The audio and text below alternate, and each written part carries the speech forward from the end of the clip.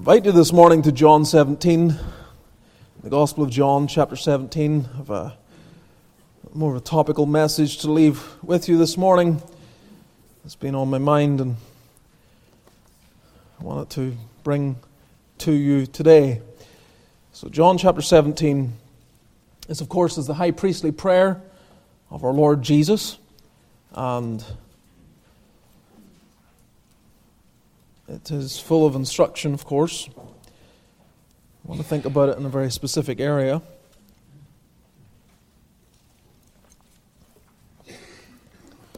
So we're going to read from John 17, just from verse 20.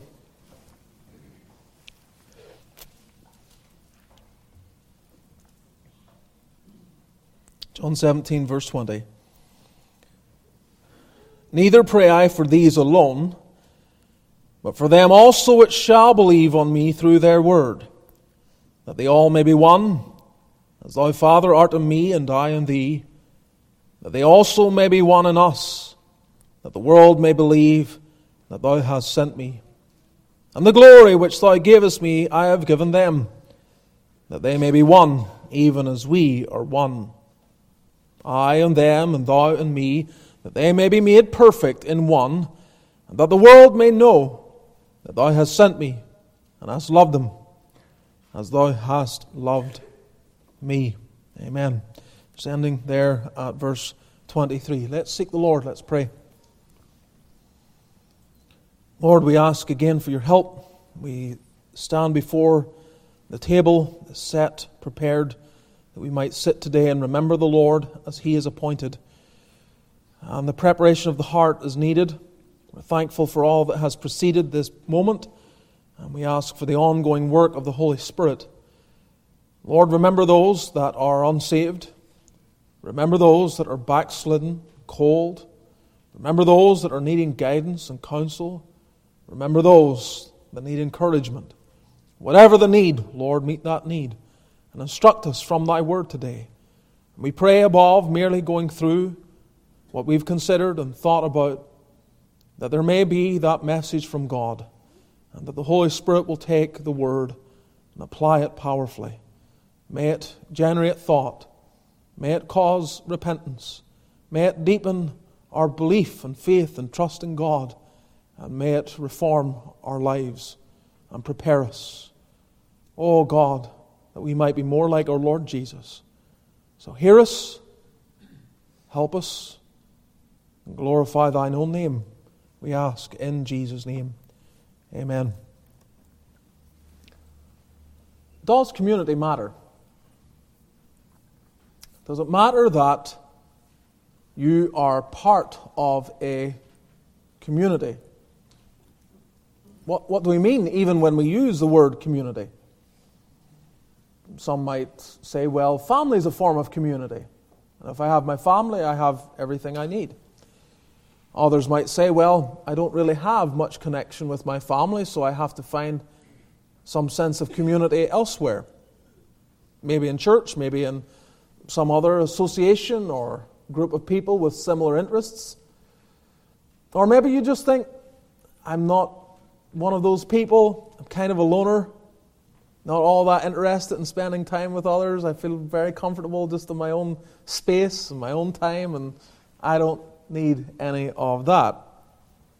Although the word community is not found in our English translation of the Scriptures, it does address the subject. It deals with it in various ways. The word communion is often what we find, and that's where we get our word community, of course. And you find it throughout the New Testament, and often you'll find it translated as fellowship as well. In fact, it's translated in a number of different ways. And in many instances, when we read our New Testament, we find fellowship and communion brought about in a kind of interchangeable fashion, that fellowship has that sense of participation and sharing, and we find that in any sense of community, there's a participation, there is a sharing. And sometimes the word is used in a way that indicates that something is being given. So we're given materially, and that way we're sharing of what we have materially with others. And there you have that same sense of community. This morning we're coming to the Lord's table. Sometimes we refer to it as communion. Again, giving this idea that there is a community coming together. 1 Corinthians 10, verse 16, the cup of blessing which we bless, is it not the communion of the blood of Christ? The bread which we break, is it not the communion of the body of Christ? And so it has broad application.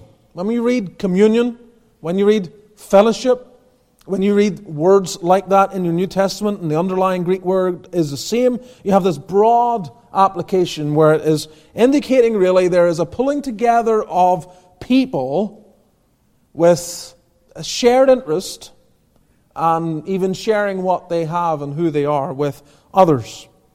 We are part of a denomination, the Free Presbyterian Church of North America, coming out of the Free Presbyterian Church of Ulster. We share a common doctrinal agreement. We might term like doctrinal communion that is there, existing between us. We also share a common objective. Because we agree on what these things are, we also agree on what they require of us. They require of us the fulfilling of the Great Commission. And so we together pull our resources so that we might train pastors and support missionaries already on the field. But I want to think of this subject in light of the whole idea of community. Just thinking of it broadly, hopefully biblically as well, as we ask the question, why does community matter? Or what I've titled simply, Why Community Matters. I'm stating it in that fashion. Why community matters. Because there are certain things that we take for granted, things that we do, and yet if we were asked, well, why do you do that? You might struggle to establish biblical grounds for it. You might not be able to argue the case from the Word of God. Why do you get up in the morning and go to work? You might say, well, because if I don't, I'll have nothing to eat. And in one sense, that would be right, and you could find scriptures that would support that, but there's more theological significance to someone going and working and providing and all the rest of it. And so it is with community. And what we have in this body, you might say we have a sense of community, or there is a community here at 1207 Haywood Road. But it's not just something that is convenient, or at least it shouldn't be. It should be established upon the Word of God, and we should be aware of what it is that God has done and is doing here in our midst and in all of our hearts. So, as we look at this subject, I want us to think first of all of the existence of community. The existence of community. Again, here we are this morning. Why did you come here? Why did you gather in this fashion? Is it just, this is what I do? I go here. Or is there more to it than that? Is there more going on? Why is it that you feel connected with people? Or at least some people? What's going on there? Is this just the kind of natural fallout? Is it something that developed simply because God made man in a certain way and then man discovered a sense of community between himself and others? Did God have anything to do with that? Or is it just something that kind of fell out, a consequence of making man? I think it's important for us to give glory where it is due, and namely to God. The only reason that there is any sense of community among men is because God has it to be so. Go to Genesis chapter 1, just to see for a moment what I mean. Genesis chapter 1. The well-known words of verse 26. So God is making the world, comes to the point where man is yet to be made, and we learn from Genesis 1:26. God said, "Let us make man in our image, after our likeness, and let them have dominion over the fish of the sea," and so on and so forth. Let us make man in our image. Now some have looked at that and have said, well, there you have the Trinity. And I wouldn't go that far. It's not establishing, it's not the first text to go to and say the Trinity is a biblical doctrine. Now I think it's inferred, once we establish that the Trinity is a biblical doctrine from other clear passages, but at the very least what it shows is there is fellowship in the Godhead. God is saying, not saying, I am going to make man in my image, but let us make man in our image. There is connection, there is community, there is fellowship between the persons of the Godhead. Now, we know from other passages, we believe the Trinity is a biblical doctrine, and we can then go back and see how that is worked out in the earlier Scriptures and say that there is fellowship, there is connection, there is communion, there is this relationship that exists between the Father, the Son, and the Holy Spirit. And so before there's a creation of humanity, before there is a creation of the world, we have to see that there is, in a sense, community in God. There has always been a community in God. It didn't come about with Adam and Eve and their offspring and them having their children and their children's children. They're all gathering together and congregating in various places and having common ground and saying, well, this now is a community. It's the fruit of God who already has established, eternally there is established this community between Father, Son, and Holy Spirit. And then when He says, let us make man in our image, you have reflected in that image the very same kind of thing going on. A connection between us. Matthew Henry, he writes, the famous Bible commentator, he says, the three persons of the Trinity, Father, Son, and Holy Ghost, consult about it. That's the creation of man he's referring to. They consult about it and concur in it, because man, when he was made, was to be dedicated and devoted to Father, Son, and Holy Ghost. Into that great name we are, with good reason, baptized, for to that great name we owe our being. We owe our being. You owe your being to the triune God, Father, Son, and Holy Spirit. And so when you're brought into the church, there is the experience of baptism that signifies you owe your being and your allegiance to the triune God who made you, Father, Son, and Holy Spirit. They are each distinct in their persons, yet perfectly united in love and purpose. And while there are many mysteries about the Trinity, for sure, it is from the eternal triune God that community even exists. There is no community except for this truth. Now, we talk today a lot about communication. Never has there been a time where there's so much communication. Has there? I mean, it's crazy. You're constantly, think of life, not that long ago. Before cell phones, even before telephones, and before radio, and before television, and, before email and all of this.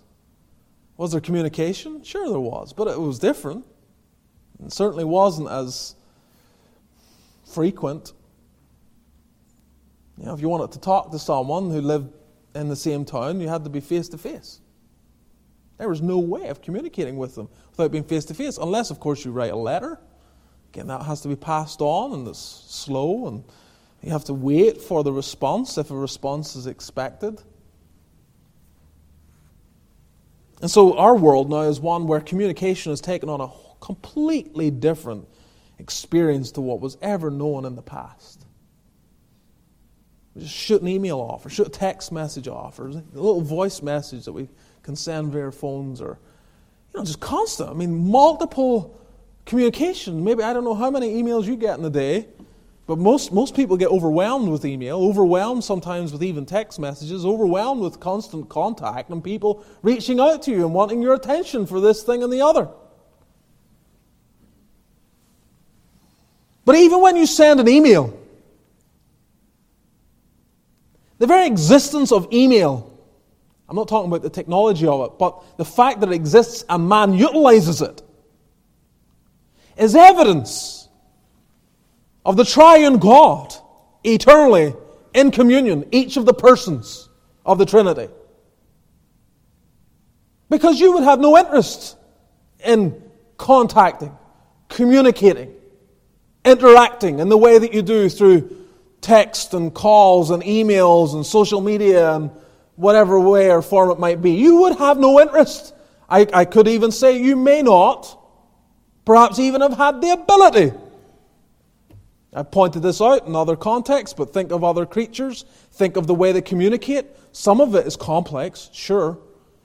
Some of it we're kind of amazed. We're still trying to figure out dolphins and elephants and whales. And, the way they communicate does cause great interest among those that are given to those areas and fields of study.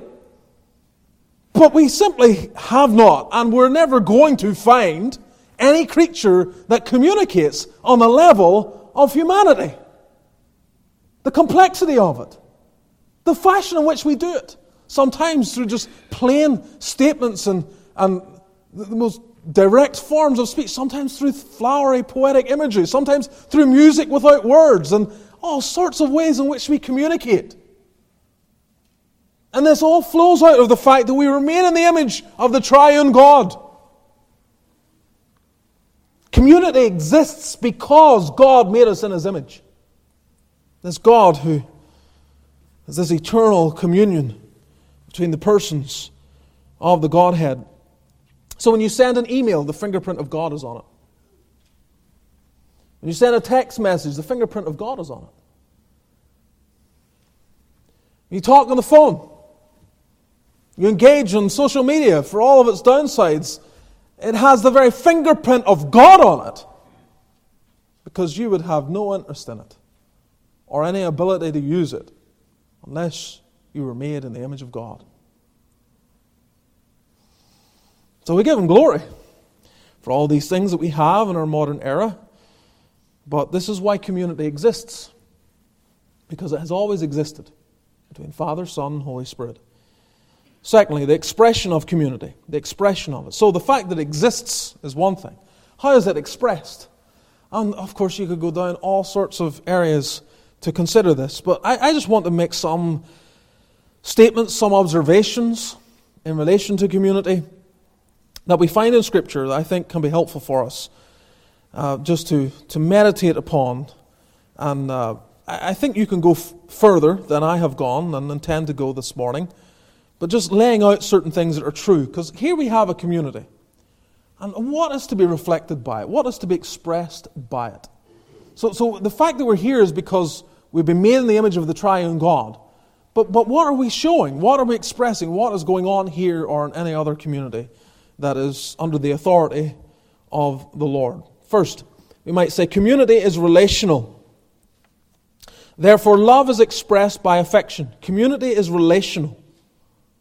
Therefore, love is expressed by affection, right? So community has this relationship aspect. And that relationship aspect is seen in the affection or the love that there is between the parties together. Again, John 17, where we read, you see in John 17, verse 23, if you go back there, maybe you're still in Genesis 1, where the Lord prays, I and them, and thou and me, that they may be perfect in one, and that the world may know that thou hast sent me, and hast loved them as thou hast loved me.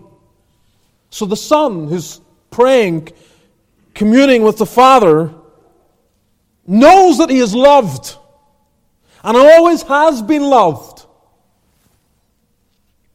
And he is saying that the world may know that thou hast sent me, and hast loved them as thou hast loved me. That he has loved his people. The community of the saints being pulled together by the gospel, taking root in their hearts and changing their lives, shows that God loves them. I mean, it shouldn't it? What are we expressing this morning? Did we gather here to hail to the denomination? Praise to our pastor? I mean, no. Our worship is directed to the triune God. The glory we are giving is to God and what He has done. And the fact that we are recipients of love through the sending of the Son of God who has come to take our place, be our substitute, mediate between God and us, and reconcile us in a way that we could never achieve. We glory in that.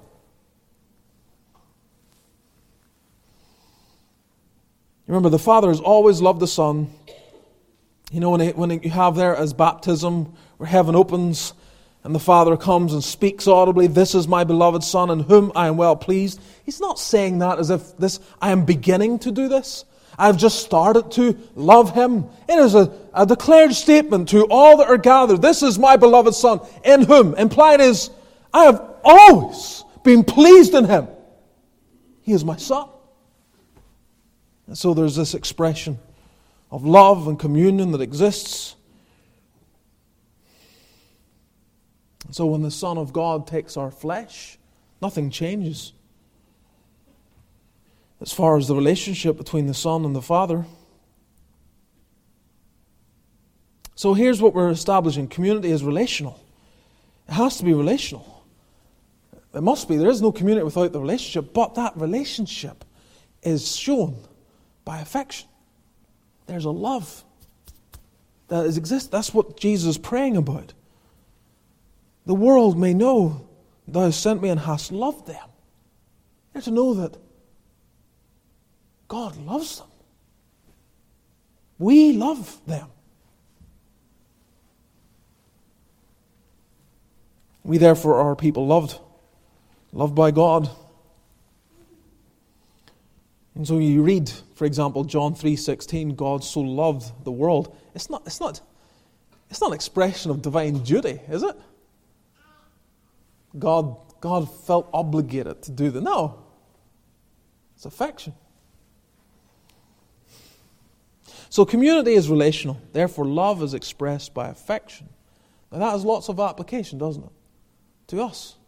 For if we are recipients of this love, if we've been brought into this community by the gospel, then there's to be a relationship. We don't get to be loners. We just I say that as someone who's very comfortable in my own space. You know? I can go down to my office and I can just be there. I'll be quite happy there, and I'm not craving what's going on upstairs and whatever might be going on and other. I could be quite content there. You know? Books around me and things to do. But you don't get to do that. It's not biblical just to live your life that way. There has to be love shown. There has to be contact made. There has to be an intermingling of life. Secondly, community is missional. Therefore, love is expressed by serving. Community is missional. The community has a mission. And so, the love of that community is expressed by service. Matthew 20. Go to Matthew 20.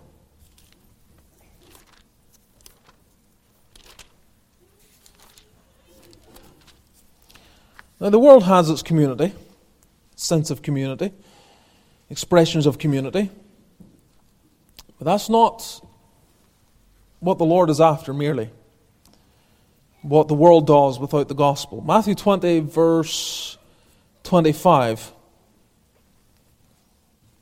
Matthew 20, verse 25. Jesus called them unto him and said, "Ye know that the princes of the Gentiles exercise dominion over them.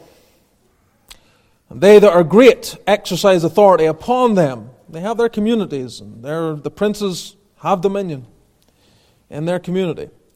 "But it shall not be so among you.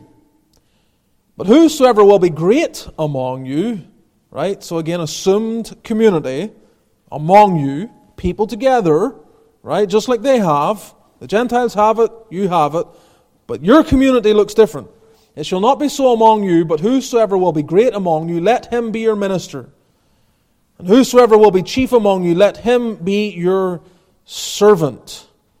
Even as the Son of Man came not to be ministered unto, but to minister and to give his life a ransom for many." Community is missional. Therefore, love is expressed by serving. By serving. This community adopts different rules. It's not looking at it and saying, "There's a community over there. Look how the princes are all served and everything is about them." Jesus says, "No, my community is different. My community is expressed where the greatest take a posture of service. Where the real princes in their midst, and princesses, are those who say, I'm here to serve them.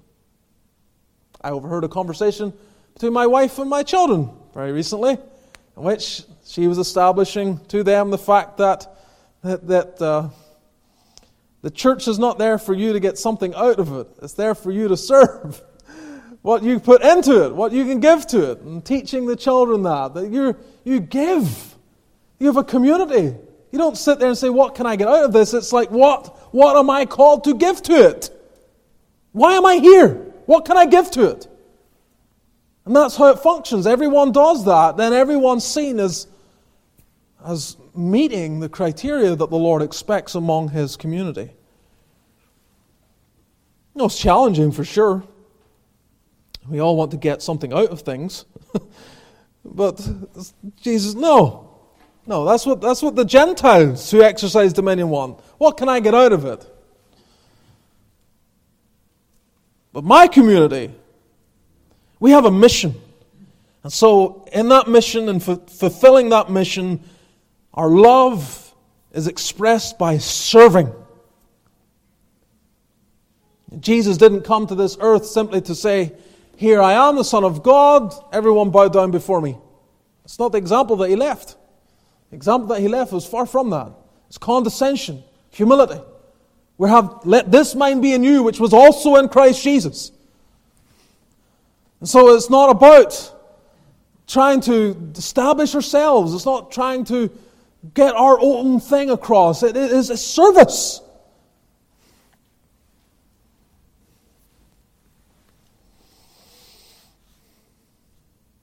Thirdly, as we think of the expression of community, community is diverse. Therefore, love is expressed by humility. Not just by service specifically, but by humility. Community is diverse. Therefore, love is expressed by humility. One thing that marks many communities is a sense of everyone kind of being the same.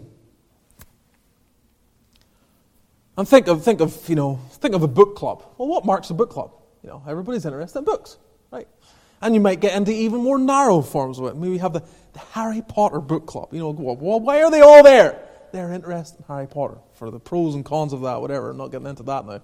But you see what the people's interests. Shakespeare, Robert Burns' poetry. We can come together for Burns night and quote Robert Burns' poetry. All these things, people have a certain interest in things. And they're brought together. But this community is diverse. And this is hard for us. Turn to Psalm 113. Psalm 113.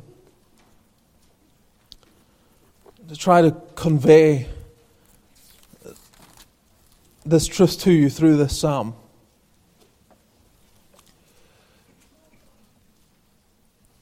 Now, there's a contrast in this psalm. Very powerful contrast. And it only comes across when you read it, the entire thing together. So let me just take time to read through Psalm 113 with you. Psalm 113 verse 1. Praise ye the Lord. Praise, O ye servants of the Lord. Praise the name of the Lord. Blessed be the name of the Lord from this time forth and forevermore. From the rising of the sun unto the going down of the same, the Lord's name is to be praised. The Lord is high above all nations, and His glory above the heavens. Who is like unto the Lord our God, who dwelleth on high? Right? So, what's established? The distinction of God. Elevated above the heavens, above the nations. There's nothing and no one like God. So if God is to have community, and limit that community with those that are like Him, then again you go back to eternity past. It can only happen with the Father, the Son, and the Holy Spirit. But what do we read? This is the amazing thing. This psalm shows something that is to be established in every believer's heart as well, who humbleth himself to behold the things that are in heaven and in the earth. To even the things in heaven, He's humbling Himself to look at those things. And the things on earth, humbling Himself to look at those as well. He raiseth up the poor out of the dust, and lifteth the needy out of the dunghill. He sees them, the poor in the dust, the needy in the dunghill. He sees them there. And it's not below Him, as it were, to come and lift them out, to help them, to minister unto them. to express a form of humility by the condescension of stepping into them, their lives and their need. Verse 8, that he may set him with princes, even the princes of his people. His objective is to raise them up. He maketh the barren woman to keep house and to be a joyful mother of children. Is there anything more in need? Is there anything where it is so common to this world? And he comes and sees that need. He comes and recognizes that cry. And he condescends to it. Now ask yourself the question, just to kind of lay this out.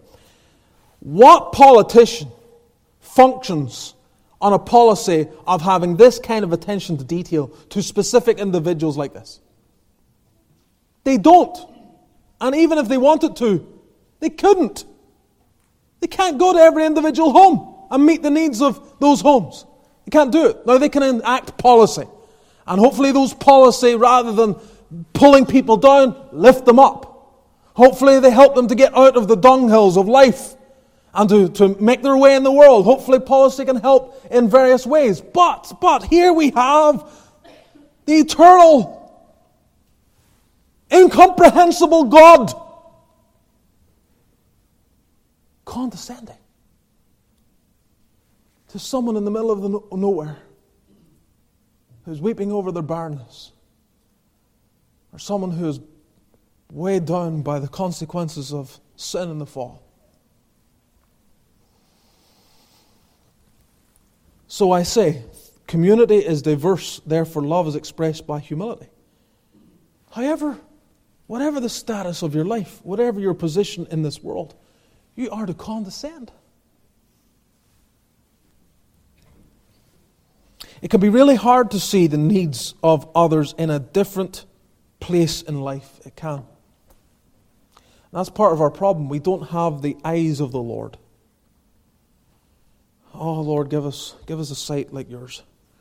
We don't see it.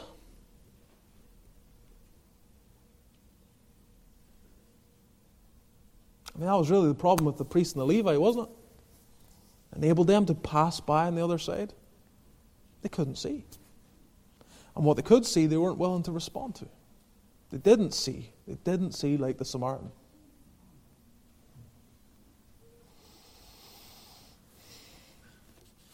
Fourthly, as we consider the expression of community, community is practical, therefore love is expressed by generosity. Community is practical, therefore love is expressed by generosity. Again, God's love to us, His establishing of community with His people, is not something that is, hey, I want to pull you to be with me, but He ignores our practical need. He doesn't. He saw our greatest need that we could never meet. Our shortcomings by our sin. Cut off. Doomed to eternal judgment. And He didn't just say, here, try better. Do better. Try harder. He came and did the work.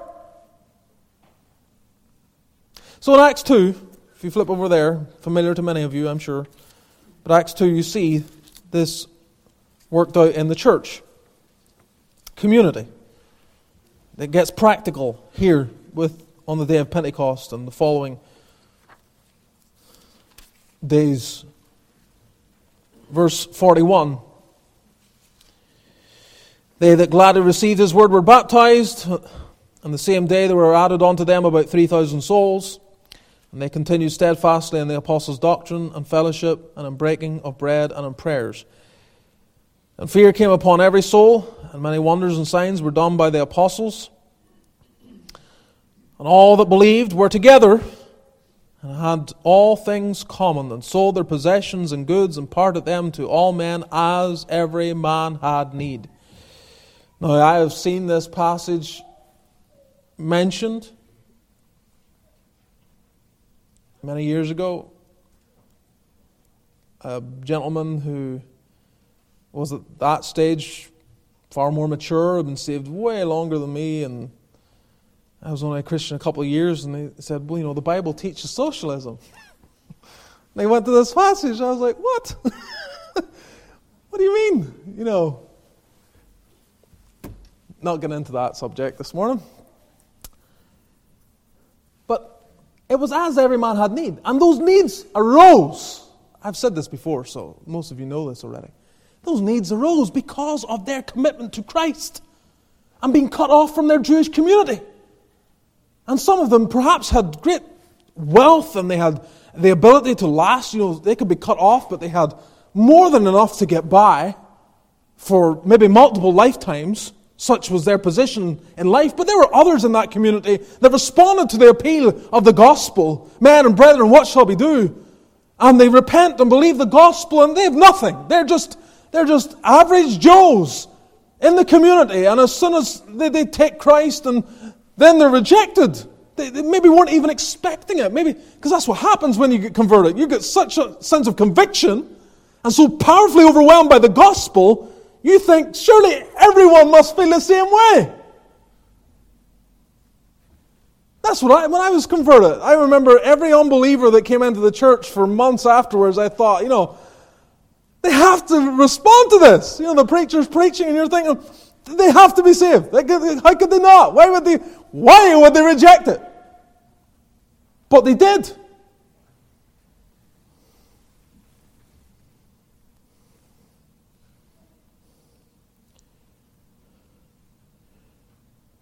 So they responded in good faith.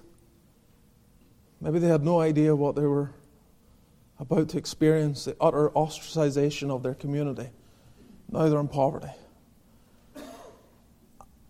And the other believers, they can't stand by and let them starve.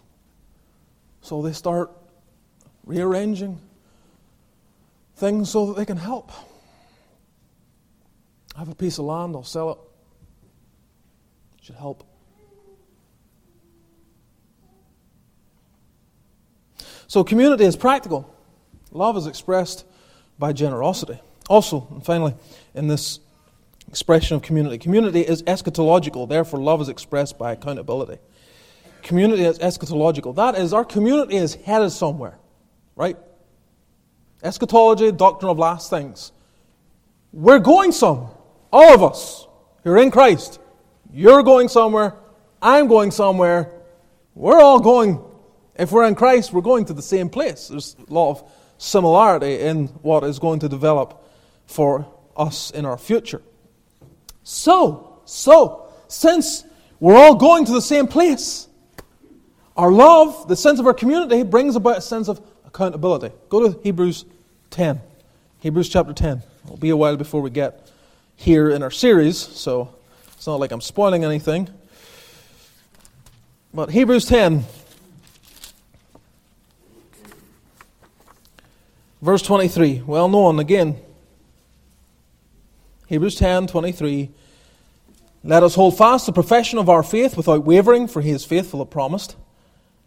Let us consider one another to provoke unto love and to good works, not forsaking the assembling of ourselves together, not denying that there's a community among us, not ignoring the fact that we align not just on paper but in life together, as the manner of some is, but exhorting one another, and so much the more as ye see the day approaching. So, sometimes preachers take this passage and say, you need to be at the Lord's house. You have an obligation to God to be at His house and under His word and then public worship. And I would say, yeah, I'm not going to deny that there's an application there. But what really is driving the apostle here?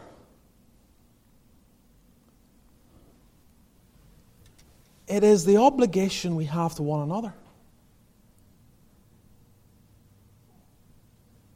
Don't forsake.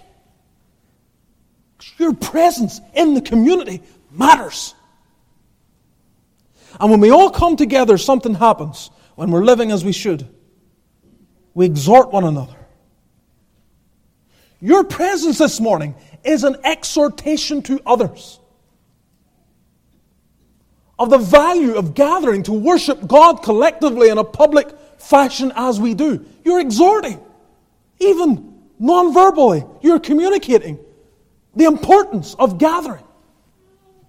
Your unbelieving neighbours who see you leave the house at the same time every Lord's Day. What are you doing? You're in a certain phase, you're exhorting something to them. You're saying something to their life. And you're saying it to one another as well. And so there's an accountability here, because we're all going the same direction. We see the day approaching. We're all headed there, and so we show our love by accountability. Provoking, encouraging, helping, checking. Everyone's involved in this. It's not just minister, not just elders, everyone. Provoking to love and to good works. All right, finally, be brief, the extension of community. The extension of community. We've seen the existence of it, the expression of it, the extension of it. So we have noted this morning that God made man in His image. And in doing so, that image made man capable of the blessing and privilege of community. Right? We can experience it in a way like other creatures cannot. But ask why. Why does God take one of His creatures and not only give them ability to communicate deeply and profoundly with one another, but with Him? Because He gives them the ability to commune with Him. Is it because He was lonely? The eternal triune God lonely? No. Missing something in His experience? No. And I don't really have an answer to that question I have posed, except that it was for His glory. God is glorified by creating man so that man can commune with God, and God communes with man, and man communes with his fellow man.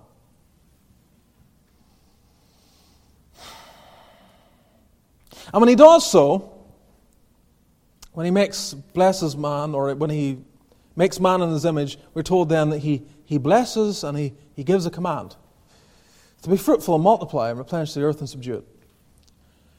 In other words, this creature who can hold fellowship with God and have community with one another, this creature is to multiply so that more can have that fellowship with God and interconnectedness with one another. Again, we're not like the serpent. The serpent came in to the garden, and the serpent was completely different to man. Serpents don't have community. They are all isolated creatures doing their own thing. They're not even reared by their parents. They hatch out of their eggs and they're on their own from day one. You weren't made that way. But God does not want this community to be small. He blessed them, told them to be fruitful and multiply. So the goal then is a growing community of divine image bearers, living in fellowship with God and one another. That's the goal. Multiply, Adam and Eve. Go! So that you all can enjoy fellowship with your God and one another. What prevented the extension of that community? Sin. Sin. Adam and Eve, they sin. And what does Adam do straight away? What does Adam and Eve do straight away? They run from God. They hear the voice of the Lord God walking in the garden in the cool of the day, and they run away. They avoid. Same thing people do at times. When they get out of touch with God, or they're overwhelmed by sin, overwhelmed by the circumstances of their life, what do? I call them up. Monday,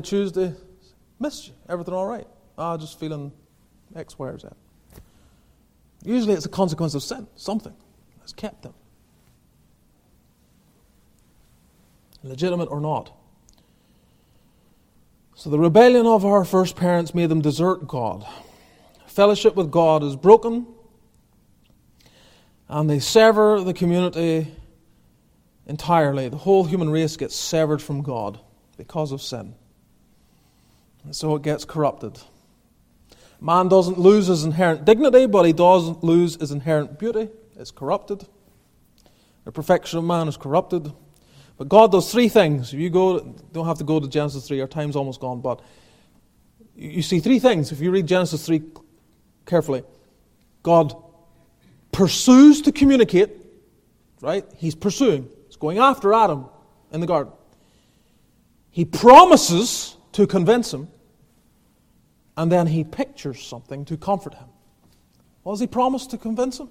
The gospel. The seed of the woman will bruise the head of the serpent. And then he pictures, in the killing of those creatures, the skins of which he clothes Adam and Eve as a picture to comfort them, that there will be a substitute for them. This is God pursuing communion, fellowship with men. And so Christ comes to restore fellowship, to bring a proper community together. Man tries. Oh, you see it in Genesis, don't you? You see it in Genesis. The offspring of Cain. They try to start building cities and having their community. And, it seems, in contrast to Seth's line, it seems very grand and glorious. But God doesn't care about it. It's not where His attention is. His attention is to Seth. And that line where men begin to call upon the name of the Lord. And you see it go on with the Tower of Babel and a sense of community. And God's not interested in false forms of community, as grand and powerful as they may be. It has to begin with the gospel. That's why this church is not first and foremost some kind of social club where we all have certain common interests, but it is founded upon, and it must always be founded upon, the fact that the real community that matters to God is that which is established by the gospel, where divine image bearers are brought into fellowship with God. That's the first thing that needs to be addressed. Without that, it's empty. It doesn't mean anything. It's all temporary. See, God is in the business of fellowship and communion that expands through eternity. The Father and the Son and the Holy Spirit, you know this deep down, because those that you love, you never want to let go of them. That's why we have the pain of parting. That's why we have such sense of loss when people die, because of the fellowship that we have. And we know it deep down. Parents that we love, spouses, children, we feel it. And it means something to us. And when we have to watch them part, it hurts. And so the communion that God sets up with His people, first and foremost, must span eternity. It must go on. Because if they matter to Him, then they're always going to matter. And so the little communities you have that pop up all across the world that are not founded on the gospel, they're going to come to an end. And they'll perish and they'll go to hell, not knowing God, never experience time or anything with one another ever again, cut off in a place that is the blackness of darkness forever. But you, through Christ, you who are reconciled to your God, this feast that is a memorial and a reminder of the fact that the first most important thing, communion, is I'm right with God. I'm right with God. And He loves me. And He beckons me to fellowship with Him. He calls upon me to enjoy His presence, to elevate it above every other thing in life, and then to join with others who've had the same miraculous experience. And so the community extends through the preaching of the gospel. That's the only community that matters. I mean, we could do things here, couldn't we? Like we could say, let's have this kind of thing, whatever it might be, you know. Start up this club and that club, and they're all like little separate branches out of the church, little clubs. A whole bunch of people say, I'm interested in that. Well, I'll come to that little club.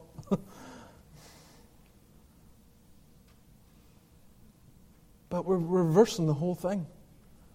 The disciples were not sent out to establish clubs that would interest carnal men.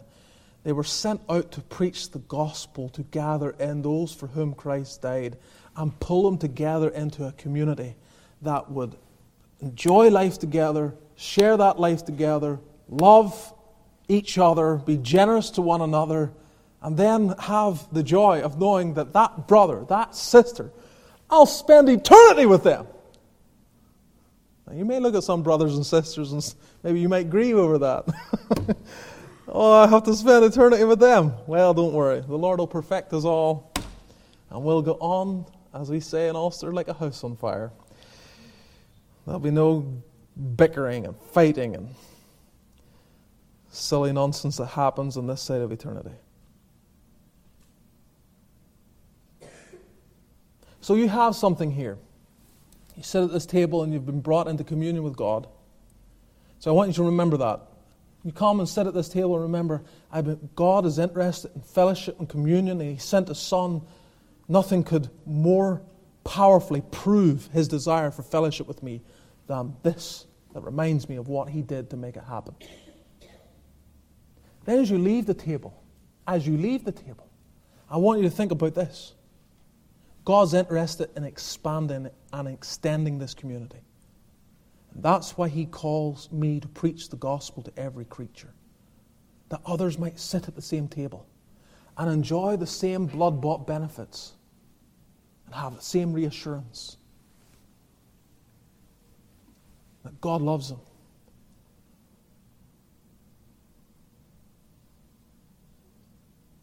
So, think about it as you sit at the table. He wants fellowship with me. And then as you leave it, He wants fellowship with others. There are some remarks I was going to make from John 17. Our time is gone, so I'll leave it. I trust enough has been said to encourage you today. Why community matters. It matters because it matters to God. May the Lord bless His word. Let's bow together in prayer.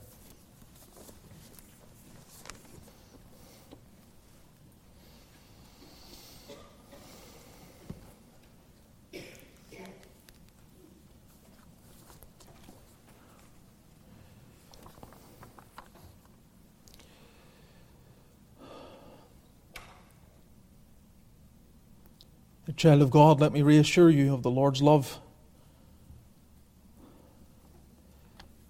and that the one thing He's looking for from you is daily expression of fellowship.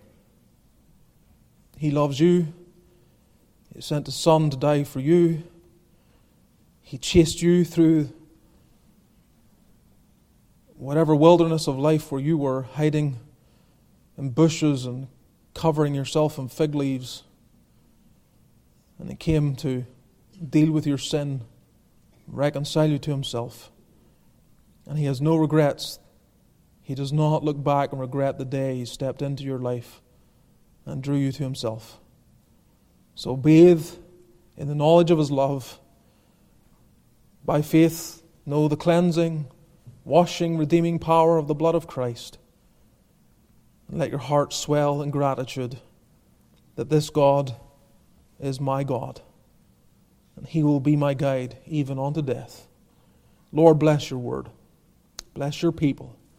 Bless this church with a deeper comprehension of the communion we have with the triune God, and then of its outflow to one another and to the world. Oh God, protect what we have here. We are not ignorant of the devil's devices. And we plead, O Lord, that Thou wilt continue to work in us, both to will and to do of Thy good pleasure, and to make us more consistent with our claim to be Thy people, Be with us around the table now. We pray in Jesus' name. Amen.